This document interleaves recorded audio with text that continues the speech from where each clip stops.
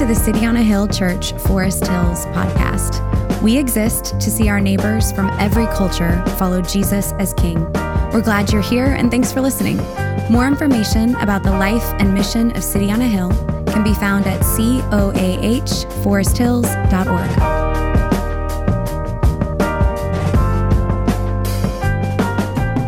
This morning we continue in our series through the book of Ephesians. As we talked about a few weeks ago, Ephesians is a letter.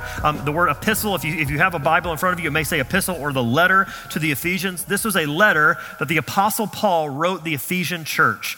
He wrote this church a letter giving them instruction on how they were going to live and a vision for the type of church that they were going to be and what he longed for them. And so we talked about how in chapter 1, everything flows out of a relationship with Jesus. All the blessings we could ever want from God come through knowing Christ. And last week, Pastor Aaron, who is the lead pastor of our Brighton congregation, actually preached for us. And in preaching for us, he unpacked the end of chapter 1. And really, if that touched you and that blessed you, I really would encourage you to send him an email. Send Aaron, Aaron, if you ever watched Key and Peele, Aaron at coahchurch.org. And really just encourage him. We want to build a culture of honor.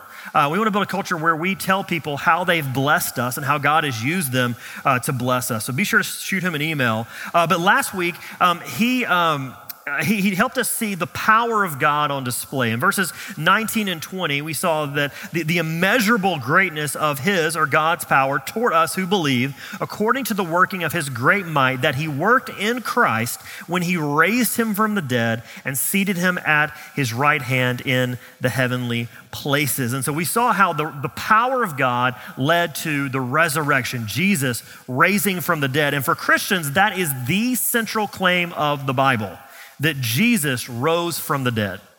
That is the central claim that we believe, and we believe this because it displays the power of God, and it shows that whatever Jesus said was true, because Jesus, like Babe Ruth pointing to center field, called his shot.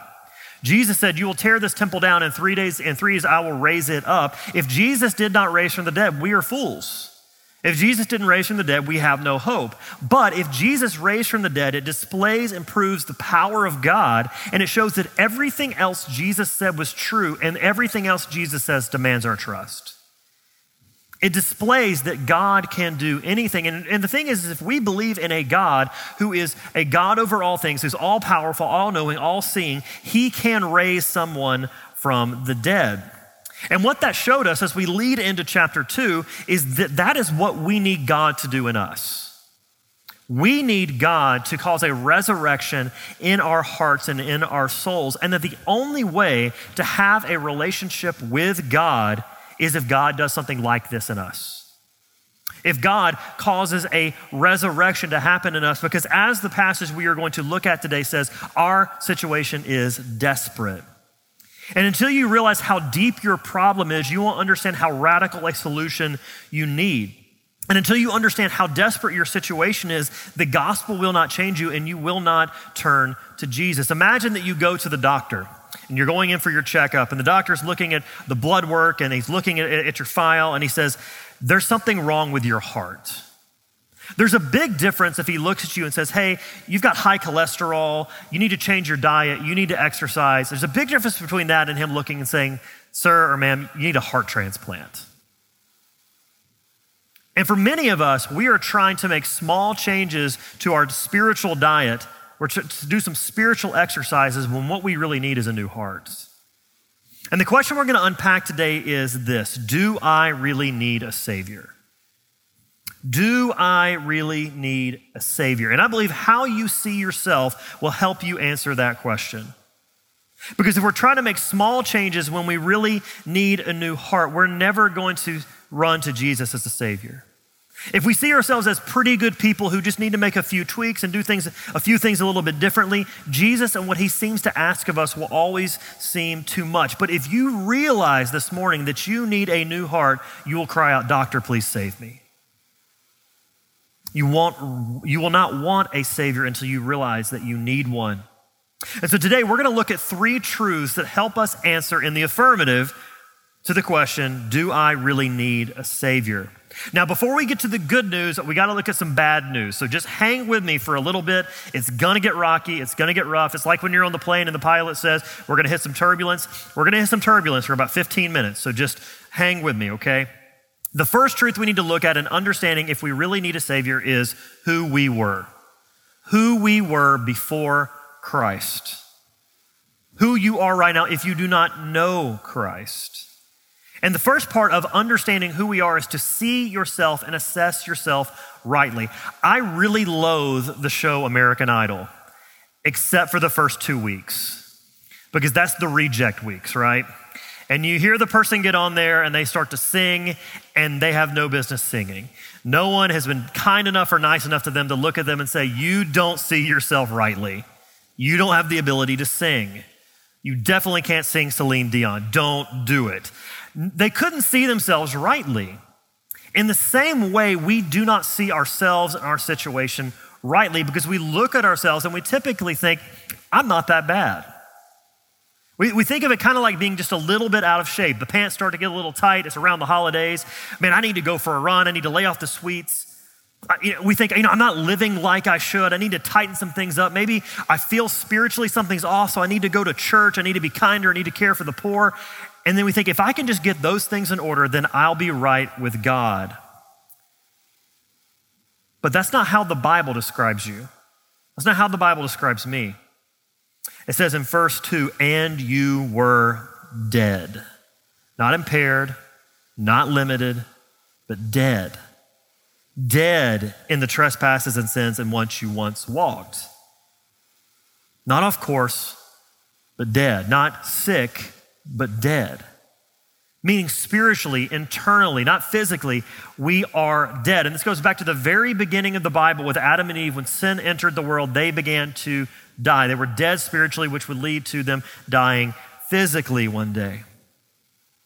What it means is that without Christ doing something in our hearts, we will want nothing to do with God, or we will want God on our own terms. And the reason is we imagine ourselves not as spiritually dead, but spiritually sick. And when you think about sickness, we think of degrees of sickness. It used to be when you got like the cold, you could go to work and kind of gut through. Now, if you have a sneeze or a cough, everybody thinks you have COVID, so don't go to work. But you could kind of gut through it. There's that kind of sick. There's the sick where it's like, I just need to take a day off and recharge and re-energize. And then there's those days where you get the flu and you're out for an entire week and you watch everything on Netflix. We imagine ourselves as spiritually sick. We imagine ourselves as spiritually sick, and that's why we compare, because we say, not only am I not that bad, but I'm not as bad as that person. I'm not a murderer. I'm not a thief. I'm not an adulterer. I'm not as bad as those people. But the Bible says you are or were dead. You were dead in the trespasses and sins in which you once walked. This is comprehensive. Trespasses, as we talked about a few weeks ago, is like going past the no trespassing sign. It's entering into places we should not go and wanting to be the ones who are in control of our lives, getting to call the shots on what is good and right. But then also sins, which means to miss the mark. Imagine that you're shooting at a target with a bow and arrow. It means that we are missing God's perfect and holy standard. And that because of sin, we were dead. And this is not just something we're picking on people. What I'm saying this morning, I'm not saying Christians have it right and everybody else has it wrong. I'm not just saying a certain group of people are good and a certain group of people are bad. Verse 3 says, all of us once lived this way. It goes on further to say that this is a problem that, like the rest of mankind, this is a universal problem for us, that every single one of us is a sinner separated from God. That without Christ, we are spiritually dead. And sin is really just trying to live life apart from God. And so spiritual death is life without God, and it means that you can be a good person.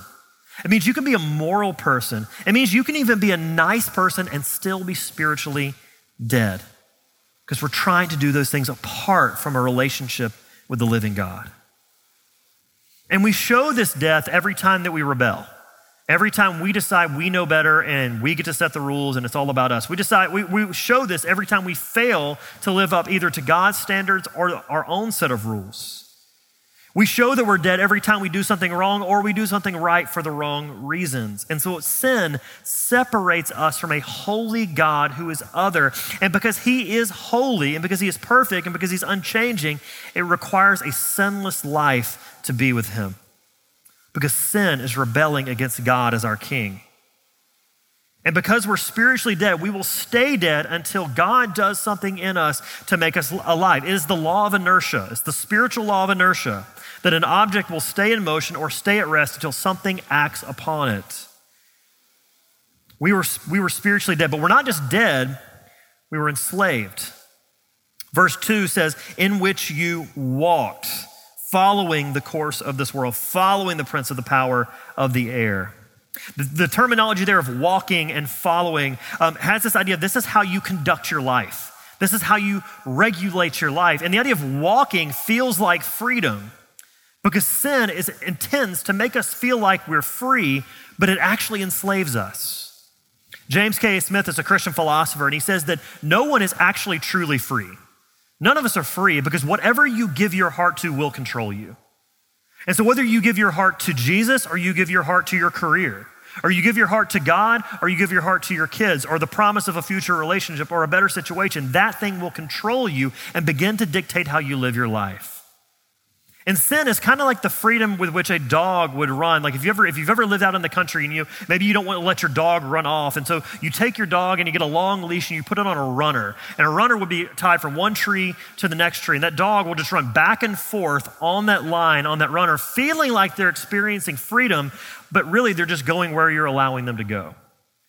Sin is the exact same way because what we feel like frees us actually enslaves us and always leads us to death. It enslaves us in a prison that will lead to death. And outside that prison, there are 3 guards standing watch over us. We see here in verse 2 that we're following after the world, following the course of the world. The world enslaves us. By the world, it means the way that the world operates, kind of popular opinion, just going with the flow of our culture. There's a popular opinion about what is good and true and beautiful. And every person you talk to, every political party, every company is giving you something, selling you something, and telling you this is the good life. This is what's good. This is what's true. This is what's beautiful. And the problem with going along the course of the world is what happens? It's constantly changing. Think all the way back into ancient times. There's never been a point where the world just got this right and the world lived out a purely biblical ethic. And so we tend to look toward the past and say, the golden days when we just, everything was more moral. Or we tend to look toward the future or right now and say, we are so much more evolved than those people in the past. But in the ancient time, in Greek and Roman, the Roman world has been romanticized. Think about the way that women were treated. Women were property. They were objects. How much does that stand in difference to the Bible, which liberates and values women as those equally created in the image of God? Think about the way the infants were treated in the ancient world. If there was any sort of perfection, they were thrown into the dump. What about the 1800s and chattel slavery? What about 1960 and segregation? And so we think in 2021, we've got it any better. There's never been a point in which the world has accurately lived out God's ethic. John Stott says every age is bound to have a blurred vision of its own problems because it is too close to them to get them into focus. The gospel challenges every culture in every time and calls us to live differently. And so to follow after the world is simply to give into the culture. And if you live long enough, that will be disorienting and entrapping because you realize that the goalposts are constantly moving. And so some good questions we can ask ourselves as to whether we're following after the world or we're following after Jesus is, do my choices look any different than my unbelieving neighbors? Do I value the same things as they do, that it's really more about my comfort than about God's mission? It's really about my priorities than Jesus' priorities. If we're following Jesus, our lives are gonna look different. Before Jesus, we were also enslaved by the devil. Now, there may be some eye rolls when you hear the word devil, and I think it's because of the way we think about the devil. We think of the devil as that cartoon character, right? He's the little guy sitting on your shoulder in a red suit with a tail and a pitchfork. That's how we think of the devil. In the 80s, there was this huge scare that Satanism was going to take over and everyone's going to start worshiping the devil, and it probably had to do something with rock music, and that was what was going to happen. But years ago, I met an actual Satanist. I'm sitting in a coffee shop, and there's this guy who has tattoos over his entire body, like 85%. His eyelid is tattooed. I'm like, that is both awesome and terrifying. And so I start talking to this guy. I get to know him a little bit, and I just started sharing the gospel with him, and he says he's a Satanist. But it turns out there are two kinds of Satanists. Most Satanists are not devil worshipers. There's a form of Satanism called Levian Satanism, which is just humanism. And this type of Satanism it's not devil worship, it's honesty. It's honest. Because that type of Satanism says that you are the center of the universe. It's all about you.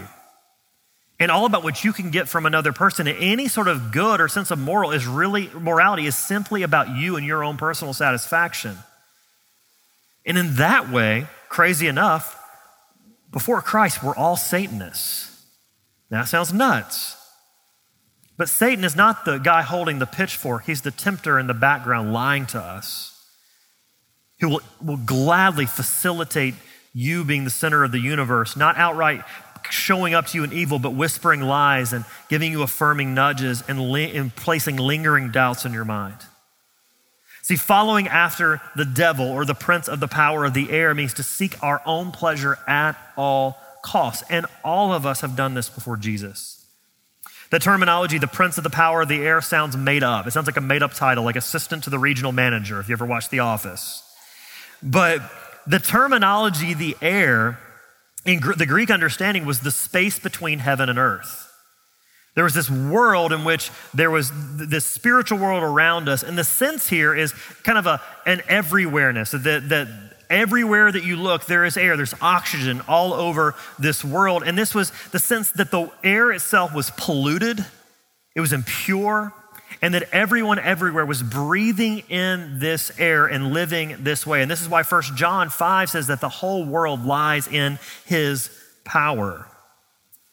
And it says that this prince of the power of the air, the spirit, which by the way, the spirit means breath or air, is now at work in the sons of disobedience, meaning that this permeates everything we do and everything we think and everything we experience, and that we become dependent on him like sons. If you ever read the book The Lorax as a kid, or you watched the Lorax movie, the plot of that book or the movie is that all the trees on earth have been destroyed, and now they're having to manufacture air. And so the world is a really poisonous place. And in the movie adaptation, there's a character named Aloysius O'Hare who begins to bottle air and sell air to people, but he only does so by making sure that a tree is never planted. He substitutes real air for air that he sold them.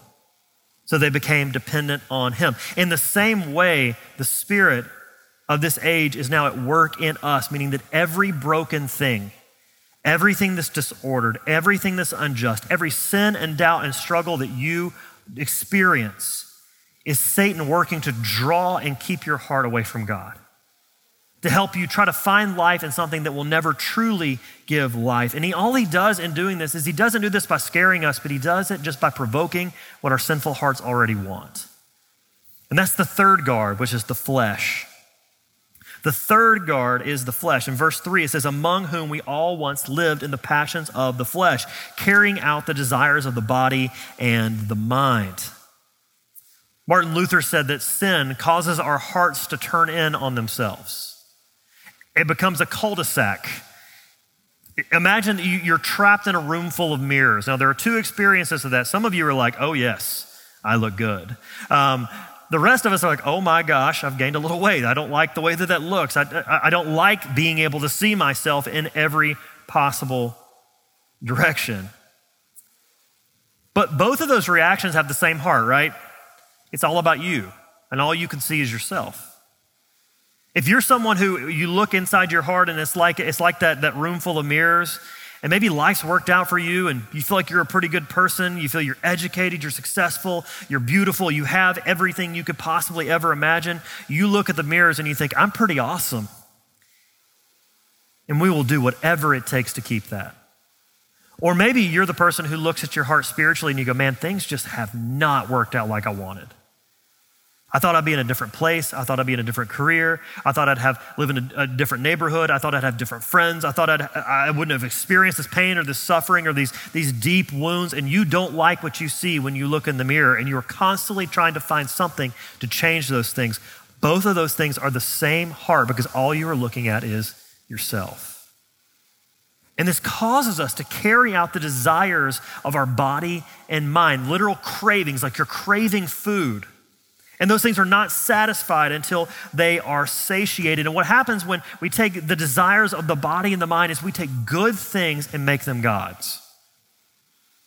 We take good desires like friendship and food and sex and love and ambition and twist them in such a way that we will use them and use other people to get what we want.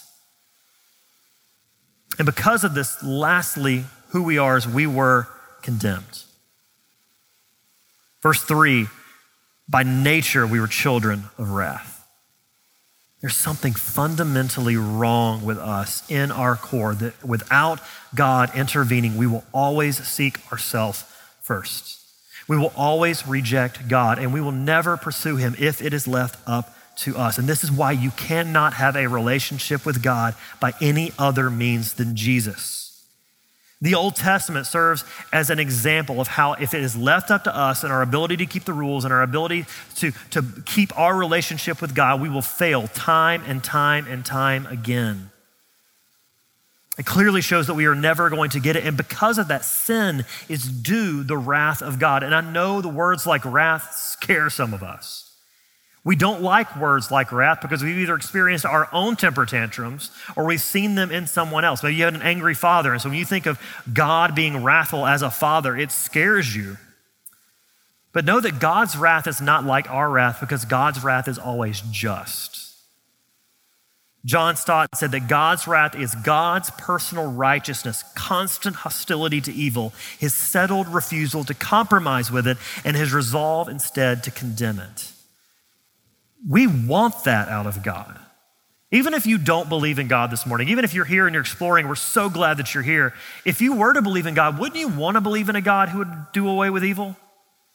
Wouldn't you want a God who would punish murderers and punish wrongdoings? We would want that. We wouldn't want a God who would let oppression get away. We wouldn't want a God who wouldn't ultimately deal with racism and poverty. But we're selective. We want God to deal with all evil, and that means everyone, everywhere, but usually we draw the line right at our feet. We want God to deal with all the evil and all the injustice except for us. And if he's going to deal with all the evil in the world as a just God, he has to deal with my heart too. God is right and just to condemn us, and you might be thinking, I don't like that. I don't like it. That sounds like bad news. And what you may be thinking is no one is good enough. No one can live up to this. We're all in trouble. And if you are starting to hear that, you're starting to hear the gospel. If you're starting to hear that, you're starting to hear how desperate your situation is, because you have to look at the test results. You have to look at the blood work. You have to let the doctor's diagnosis get deep. Because you were dead, you were enslaved, you were condemned, but God,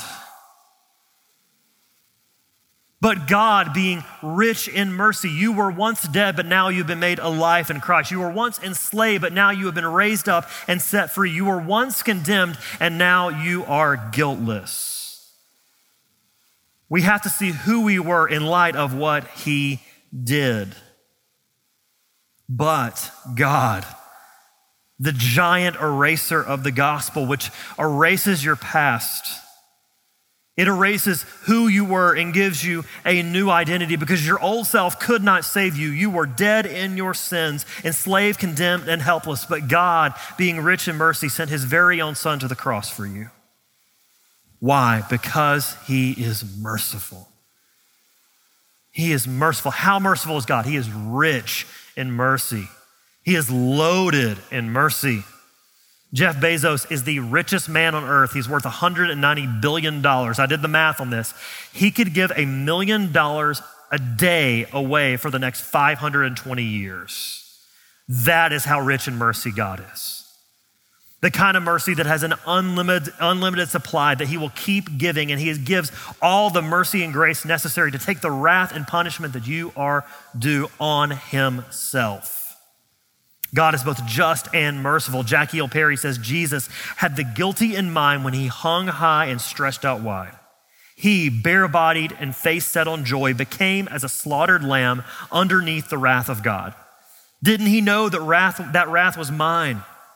It even had my name on it, but he knew without asking my permission, a good God had come to my rescue. It doesn't say becoming merciful, it means being rich in mercy. God doesn't move towards you once you start to figure it out. He doesn't wait for you to show contrition. He doesn't wait for you to feel sorry. While we were still dead, Christ came and made us alive. That's mercy. Before you ever loved him, he loved you. Before you ever asked, he came to you. Before you ever wanted him, he rescued you. Because dead people can't call out. They need someone and something to make them alive. This is Jesus calling out to Lazarus and saying, Lazarus, come out. Come to life. He died to make you alive because he saved you by his grace. By his grace, you've been saved. By his grace, you have been saved. You did nothing to deserve it. Nothing to earn it.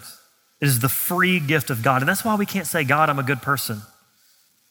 Because when we say, God, I'm a good person, what we're saying is, God, you owe me. You owe me eternity. You owe me freedom. You owe me a relationship with you. But if we understand grace, we understand the undeserved, costly, free gift of God. Not only do you begin to see how desperately you need a Savior, but how freely he has been given to you. And when you see that, the question begins to shift from, do I really need a Savior, to how can this Jesus save me? And simply, if you've not done this, it is receive it. It's surrender your life to him. Admit that you have no other hope and give yourself to him. And if you've been wrestling with this, if you feel like there's been something in your soul, you're just warring with this is God calling you and beginning to make you alive. Receive Jesus by trusting him today. Lastly, what does this mean for our lives? What do our lives now mean because Jesus is a Savior? See, we've been saved from sin by Jesus for life in him. And there's a key phrase, if you look at it in verse 5, where it says, together with Christ. Now, actually, that relates to three different phrases. It relates to being alive in Christ, to being raised up with him, and seated with him in the heavenly places. All of those are related to being in Christ, and all of those are in the past tense, which means they were done. They were completed. They're not things that will happen if you just don't mess this whole situation up, but these are realities that you get to live in through simply trusting and placing your faith in Jesus. So if you're a Christian right now, your entire life is found with Christ. If you're not yet a Christian, you're being invited into this life in Christ. And as Colossians 3:1-3 says, if then you've been raised with Christ, seek the things that are above, where Christ is, seated at the right hand of God. Set your minds on things that are above, not on the things that are on earth, for you have died and your life is hidden with Christ in God. You were dead in sin, but now you're alive in Christ. You were enslaved to sin, but now you're raised to freedom in Christ. You were condemned in sin, but now you've been seated with Christ. That being seated with Christ is a place of honor. And you may not feel very honorable. You know, when it comes to how the gospel shapes us and changes us, it addresses also our guilt, our shame, and our fear. We see guilt and forgiveness. We see how power pushes away fear, but also there's a place of honor for us that pushes out shame. You've been invited to be seated with Christ in a place of honor. And here's the thing about being seated at God's table. Even if you don't feel honorable and you feel shame because of abuse or because you've been belittled by someone or life just didn't turn out like you hoped it would, if you've been invited to the king's table, it doesn't matter if you're poor or rich, you're still a guest at the king's table. You're a guest of honor. And what this means now that you're alive together with Christ, you've been raised with Christ, you're seated with Christ, is that Christ is going to continue to pour out his mercy and his grace upon you. Dane Ortland says, the river of mercy flowing out of God's heart took shape as a man. Grace is not pocket change that God gives to us when he sees that we need something. It's a relationship with God himself. This is how God is merciful to us. He embodied grace in coming to us. And this is why Titus 2 says, when grace appeared. If you have a relationship with God, you are consistently being given grace. There's not a moment of your relationship with him that you're not receiving grace. Dane Ortlund goes on, he says, when we squander the mercy of God, whether that's one big mistake or a million small ones, what does God do when we squander that mercy? He gives us more. Because if you're in him, that means that whatever Christ overcame, you overcome. Your sin, death, the grave, because you will be with him forever, because he'll live forever, so will you.